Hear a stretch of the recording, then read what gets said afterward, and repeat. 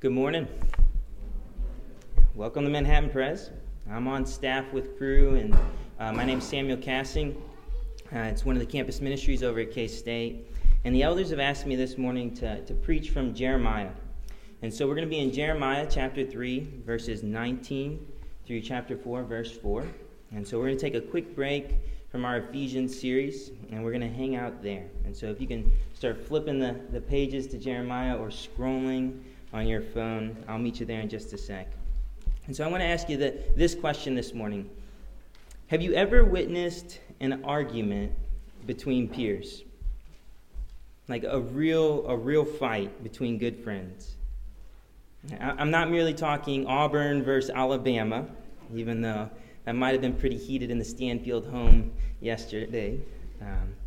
But I'm talking about a genuine argument, one filled with vitriol and heat, right? Where you can feel the intensity in the room. It's palpable. Where every comment, every statement is laced with pain. I'm talking about that type of fight.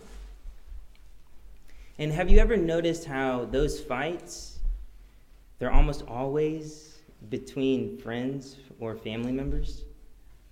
Right? Rarely do you see a fight like that break out randomly on points here between strangers.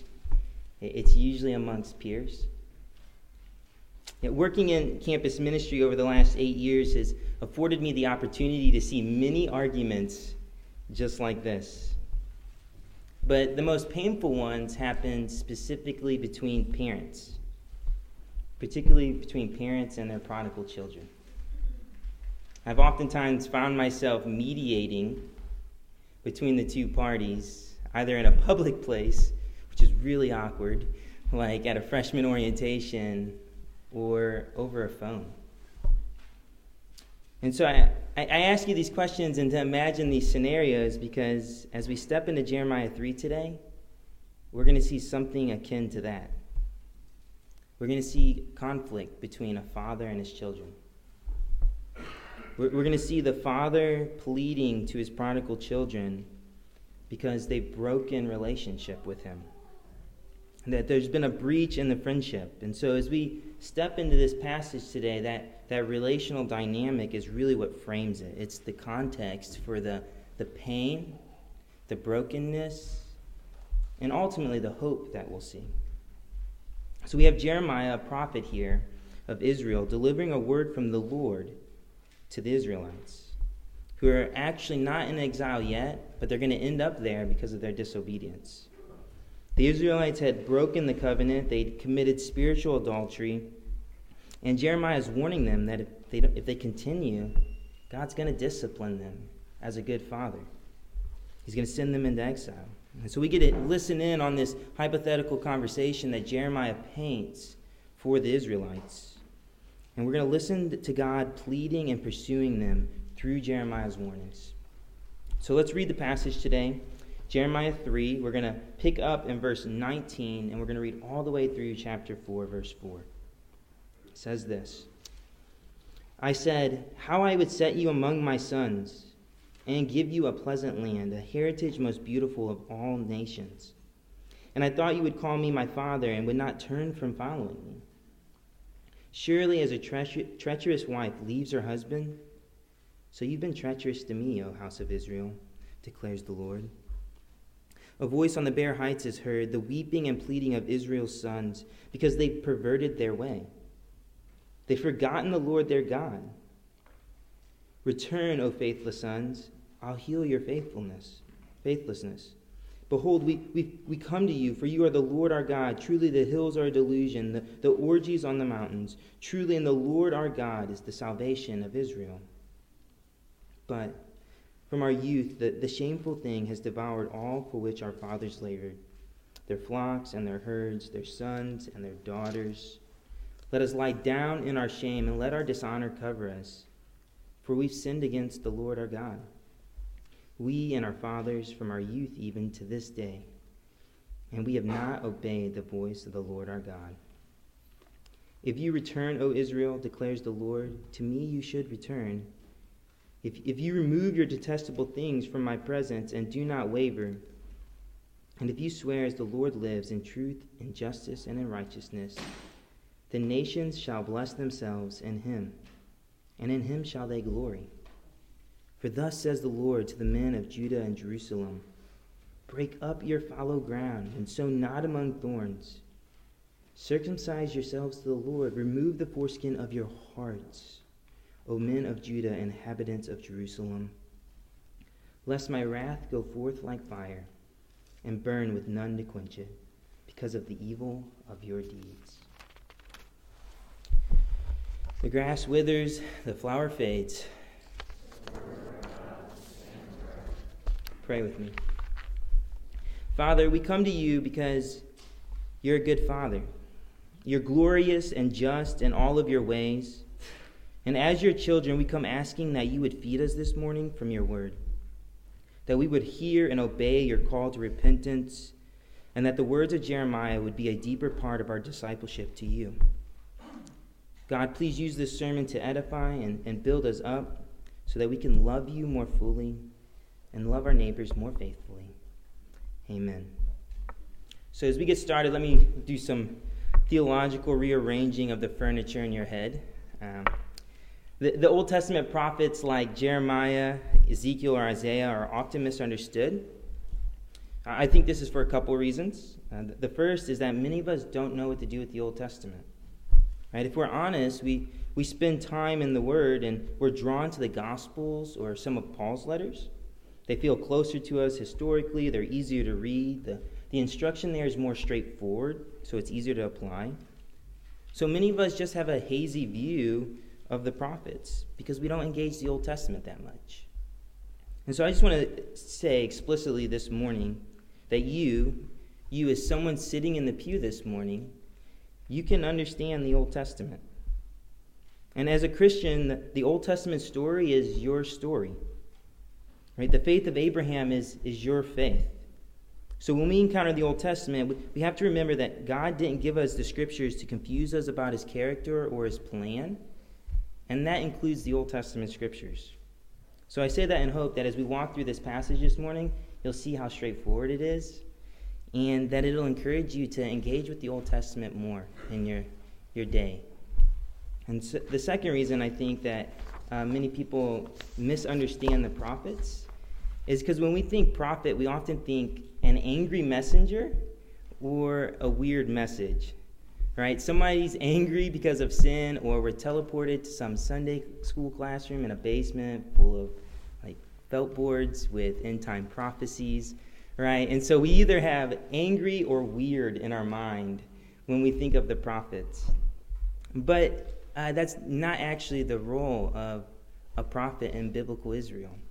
The primary role of a prophet in biblical Israel was that of a covenant lawyer. Right? The prophet's primary role was to bring God's case against the people of Israel. You see, God made a covenant with them, an agreement. And when his people transgressed that covenant or kept it, the prophets would come and serve them their legal papers, per se, whether good or bad. Right? If they obeyed the Lord, the prophet would come and bring a word that they'd be successful in battle or something like that. Or when they broke the covenant, right, they would come and bring a message of a covenant curse, a word of judgment. And so when we see Jeremiah preaching today, right, he's not flying off the handle angry here for no good reason. And what's at the heart of his message is a message of compassion. Because this message is being delivered on behalf of God, specifically the Lord. Right, you'll notice if you look at this passage, 10 times Jeremiah refers to God by his covenant name. So in your Bible, it's probably capitalized L-O-R-D, all caps, because this is God's personal name. It's the name he gave the Israelites when he brought them out of Egypt. Right, so Jeremiah is stepping in here, and he's delivering a personal message. But there is a tension here, because God's holiness and Israel's sin, they can't come together. Right? It's kind of like seeing your elementary school teacher as an adult. You're like, do I call you Mrs. Knoll or do I call you Sherry? Right? You're left, right? Because there was this distance between you, but now you're technically peers. Right? That's somewhat like what the Israelites felt here. They hear this call from God. God's pursuing them, but they know he's holy. They know he's distant from them because of their sin. So they feel this tension. And so the opening verses here, it's really important because it's these opening verses that really frame this call to repentance. And what we have to see is that the call of repentance it's the call of the Father. Right? Look at verse 19 again. He says, I said how I would set you among my sons and give you a pleasant land, a heritage, right? That's a legacy. That's something a father gives to children. And I thought you would call me my Father and would not turn from following me. You see, the call of repentance is the call of a dad. God isn't some distant deity waiting for Israel to get its act together before he begins pursuing them. And God wasn't waiting for Israel to have perfect obedience before he loved them. Another prophet, Zechariah, in Zechariah 2, verses 8 and 9, he would describe God's love for Israel as if Israel was the apple of God's eye. He cherished them. He loved them. And this love, it's a free love. Meaning, when you look at this passage, God isn't constrained to love the Israelites. They don't deserve it. He pursues them freely.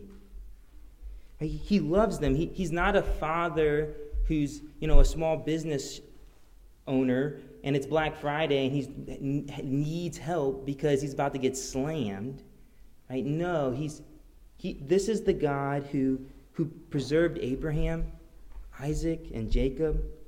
This is the God who brought Israel out of Egypt. This is the God who parted the Red Sea. This is a powerful God. This is a self-sufficient God. And he's calling to them because he loves them. Right? This is the compassionate call of a father who's upset, who's angered with his children because they've rebelled against him. And he loves them so much that he's calling them to repentance. Right? He wants to give them their inheritance. He wants to give them himself. I mean, can you guys wrap your mind around this type of love? Right? This is a holy love. This is an amazing love. Have you ever loved someone so much that you just want to eat them? Right? Like, I love my daughter. I just want to eat her. Okay, like she's just adorable. Like Leslie looks at me, she's like, chill out. Okay, like have you ever loved someone with that type of intense love? Right, that's the type of love God has for his people, but it's greater than that. It's holier than that. Right? He doesn't just love a child, right? He's loving a nation. And not merely a nation, he's calling out to a nation that's in high-handed rebellion against him, a nation that's spit in his face. That is a holy love. And it's that holy love that's being spurned because of sin. Right? Because of sin, the call of repentance is necessary for the Israelites. Right? The call of sin is why repentance is necessary. Look at verses 20 and 25 again with me here. I'm going to reread these, but I'm going to try and put the emphasis on the different ways and the different depths of Israel's sin. Pick up in verse 20. Surely as a treacherous wife leaves her husband, so you've been treacherous to me, O house of Israel, declares the Lord. Right? A voice on the bare heights is heard, the weeping and pleading of Israel's sons, because they have perverted their way. They have forgotten the Lord their God. Return, O faithless sons. Right? And then look at how Israel should have responded, jumping down to verse 22, as they acknowledged their sin themselves. Behold, we come to you, for you are the Lord our God. Truly the hills are a delusion, the orgies on the mountains. Right? Truly in the Lord our God is the salvation of Israel, but from our youth the shameful thing has devoured all for which our fathers labored, their flocks and their herds, their sons and their daughters. Let us lie down in our shame. Let our dishonor cover us. For we have sinned against the Lord our God, we and our fathers, from our youth, even to this day, and we have not obeyed the voice of the Lord our God. Right? Israel had forsaken God. They'd stopped following him. They had created other gods with their own hands, and they were worshiping them. And what we see here is that sin was wreaking havoc on their relationship with God. And it's in the midst of this sin that God calls them to repentance. God calls to them like you or I would call to someone who we see about to step out into traffic, but they're not paying attention because they're engrossed in their smartphone, right? God calls to them to call them out of their folly. And so what we have to see here is that sin is real. It's as real as the pew you're sitting in. And it's destructive. It's not imaginary. Sin is treacherous. Sin is adulterous. Sin is perverted. Sin is evil. And it exists in this world. And don't miss this, though. Right? God's making this impassioned plea to his people. He's not making it to the surrounding nations. Right? These are God's people who are struggling with sin. And you think that God wouldn't have to call them to repentance because they know they're in sin? Right? Like they acknowledge it in verses 23 and 25, but that's not the case because Israel was ensnared by their sin. They were trapped. They were blinded. Right? Their sin had literally destroyed their inheritance. It had brought them shame and dishonor. They were despairing because of their sin. Earlier in Jeremiah in chapter 2, Jeremiah would describe Israel's sin as them running to broken cisterns that can't hold water to parch their thirst. Right? Their sin had left them empty. And so what we see here in this passage is that sin's a big deal for two reasons. Right? The first one is that it destroys people. Right? We see that when it destroys their inheritance and literally their sons and daughters. Sin destroys people. And the second reason, and this is the more foundational reason that sin is a really big deal and that God will not overlook any sin, is that sin is the rejection of God's law in word, thought, or deed. Right? Sin says that God didn't get it right and that God himself isn't right and that he doesn't have the right to rule this world. Sin's heinous because it violates God's law and his very character. So you'll see that all of God's people here, they're called to repent. Because sin is a heinous evil. And yet, here's the beautiful thing here in this passage is that sin doesn't have to be the last word. Right? We see here that the call of grace makes repentance possible. Right? Notice who initiates this call. The Father does. Right? The Israelites don't get their act together and say, hey, we're really messing up. We need to go pursue God. No, God goes and he gets them. Right? Look at chapter 3, verse 22. Right? It's really explicit there. It says, return, O faithless sons, I will heal your faithlessness. Right? Before they got their act together, God promises to heal them. Right? He speaks a word of promise to them. And we see it again in chapter 4, verses 3 and 4, where he says, for thus says the Lord to the men of Judah and Jerusalem, break up your fallow ground, sow not among thorns. Circumcise yourself to the Lord, remove the foreskin of your hearts. O men of Judah, inhabitants of Jerusalem. Right? Israel doesn't come to their senses here. And sadly, we'll see that if you were to keep reading through Jeremiah, they never come to their senses. God has to discipline them and send them into exile. But what we see here, though, is that God is pursuing his people through the promise. And it's in the midst of their rebellion that God promises to heal Israel. Right? God doesn't want mere behavior modification from them. He wants heart-level spiritual transformation. Right? He wants the circumcision of their hearts. And he's promised to make good on that heart. Right? He wants a people who are committed to him wholeheartedly and who are going to cause and bear witness to that life change. Grace is what makes repentance possible. It's God's gracious initiation with his people that opens the door to repentance. And as I said, sadly, we see Israel spurn this grace. And so as we step back from this passage and we begin to say, okay, that was a word to God's people in Israel. So what does this word say to us as God's people today, here in Manhattan or on post? And I think the first thing that this word should say to us is that we must embrace the love and grace of the Father. We have to embrace that. Just like God initiated with the Israelites, he's initiating with us. Just like God promises to heal the Israelites' faithlessness, he promises to heal ours. Which means we shouldn't fear repentance. Repentance isn't a bad word. Repentance is a grace. It's a means by which we can experience the love of the Father. Right? God calls the Israelites to repent because he knows that the path to restored friendship with him only comes as the Israelites forsake their broken cisterns and they come to him for living water. Right? He knows that the Israelites could never earn their way back to him. And this is the wonderful news as believers today. The wonderful news is that we know that God made good on this promise in Jeremiah.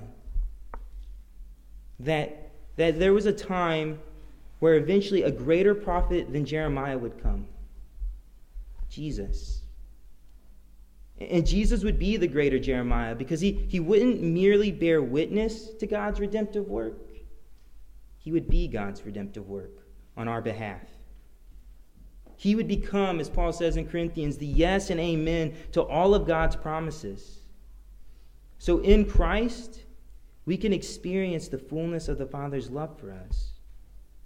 Right? If you looked at chapter 4, verse 2, where Jeremiah describes the Israelite who's repentant and who keeps the covenant, who the nations would be blessed in, Jesus would become that man. He would become the true Israel. And so we must be a people who are shaped by that love. We must be a people who are formed by that gospel. That Christ came and he lived and he died and that he rose again and that he will return and that we can live in that grace. And so we got to learn to delight in that grace. Much like Travis delighted in the Cubs winning the World Series a couple years ago. Right? Much like the Huff family celebrated the Astros, we gotta learn to revel and celebrate the grace of God. And that enjoyment, it should lead us to repent of our sin. Right? If the love of the Father is real, and it is real, then we must repent of our sins. But before we judge the Israelites for becoming hard-hearted, we got to realize that that's our temptation too. Right? A psychiatrist, Carl Menninger, he wrote a book in 1973, and the title was Whatever Became of Sin. And he chronicles how we've lost the word sin in our public life. And as Christians, we can't let that be true of us. We shouldn't be afraid of naming our sin because we're secure in the love of the Father. Which means we can be brutally honest with brokenness and rebellion in our own lives. We can name our sin and we can repent of it. We don't have to make peace with sin in our lives. We don't have to lay down in our shame and dishonor like the Israelites did. Because we're clothed in the righteousness of Christ and we've been seated in the heavenlies, as Brian preached on a month ago in Ephesians. So very practically, what's this mean? Well, this means we can't be like exotic pet owners with our sin. You probably know these people, right? They own pets that can kill them, right? It's like a tiger or a bear or some snake that can either swallow them whole or venom will kill them in under 10 seconds, right? I just think that's ridiculous. Okay, right? Like if you have something in your house that can eat your child or the neighborhood kid who wandered into your backyard, that's a problem. All right? But we can't be like that, right? Like, I can just imagine those people justifying it. No. I've trained the tiger. And I'm thinking, no, bro. It's a tiger. Okay? I don't care that you've trained it. Right? We can't be like that with our sin. But that's how many of us want to handle our sin. We say, well, we have it caged in the other room. Right? Or, I've trained it. I've learned how to manage it. Right? I only look at pornography every once in a while. I only flirt with him through text. It's not cheating. I helped him study for the exam. Right? It's not stealing, technically. I don't use all of my work reimbursements. I'm not unrighteously angry at my children. I'm just frustrated. No. We're committing sin. Right? There's a tiger in our house, and we have to get rid of it. We have to repent. Right? There's not a square inch of our entire life that the call of repentance doesn't apply to. All of our lives, the entirety of our lives, must be submitted to the lordship of Jesus. Right? For the Christian, there's no such thing as an unsanctified checkbook. There's no such thing as an unsanctified browser. There's no such thing as an unsanctified right foot. There's no such thing as an unsanctified tongue. There's no such thing as an unsanctified fork or spoon. There's no such thing as an unsanctified bed. So whatever your sin is, right, whether it's gluttony, lying, stealing, resentment, bitterness, whatever flavor of sexual immorality, whether it's gossip or vanity, whether it's that uncivil or litigious spirit on Facebook or the vanity of striving after the perfect Instagram post. Whatever your sin is, you must repent. We must repent of it. We must turn away. And we must then turn from that to embody truth, to do justice, and to live righteously. Right, look at the beginning of chapter 4 again, right, where God calls them to return to him, and he says, remove your detestable things, right, repentance. Right, and then if you swear as the Lord lives in truth and justice and in righteousness, right, turning towards goodness, turning towards God and his will for your life. And I'll give you 2 quick ways you can be the righteous here in Manhattan, very practically. Here's the first. Be a good neighbor. Very practically. Flip a coin. Heads, go knock on that door to your right. Tail, go knock on that door to your left. Let them know that there is someone in the community or on post that cares that they're there. Be the presence of grace and love wherever you're planted. And here's the second one. To be a righteous person, go to work tomorrow.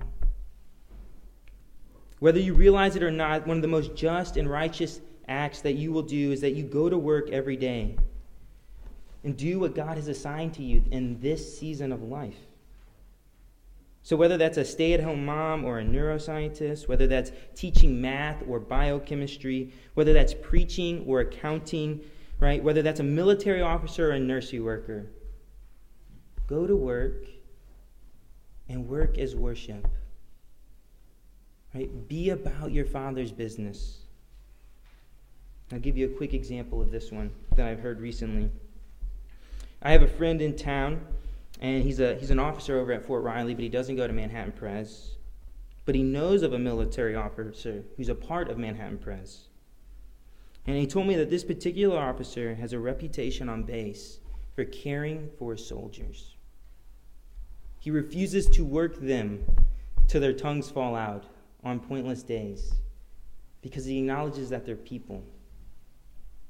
That's this officer's reputation at Fort Riley. Because he is the righteous. He's living justly. He's embodying truth. Right? He's following the call of Jesus. And I guarantee you, he doesn't wake up thinking that's what he's going to do.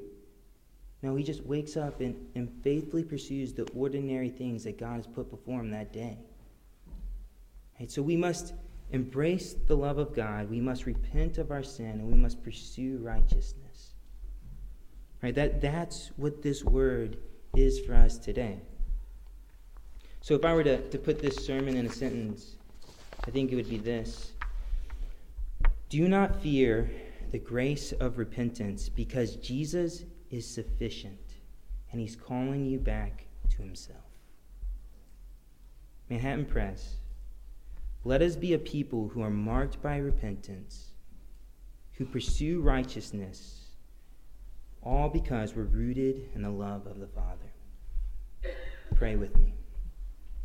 Father, we thank you that you call us back to yourself. We thank you that you call us through your Son, that we do not have to earn our repentance, but that you call us to come freely.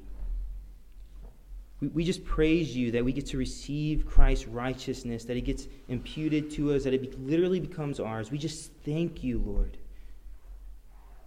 We just ask that you would make us a church that's marked by repentance, that we would cling to you and not to our sin, that we would delight in your grace, and that on a daily basis we would forsake our sin, and we would bear witness to your holiness and your goodness, Lord. We ask these things in Jesus' name. Amen.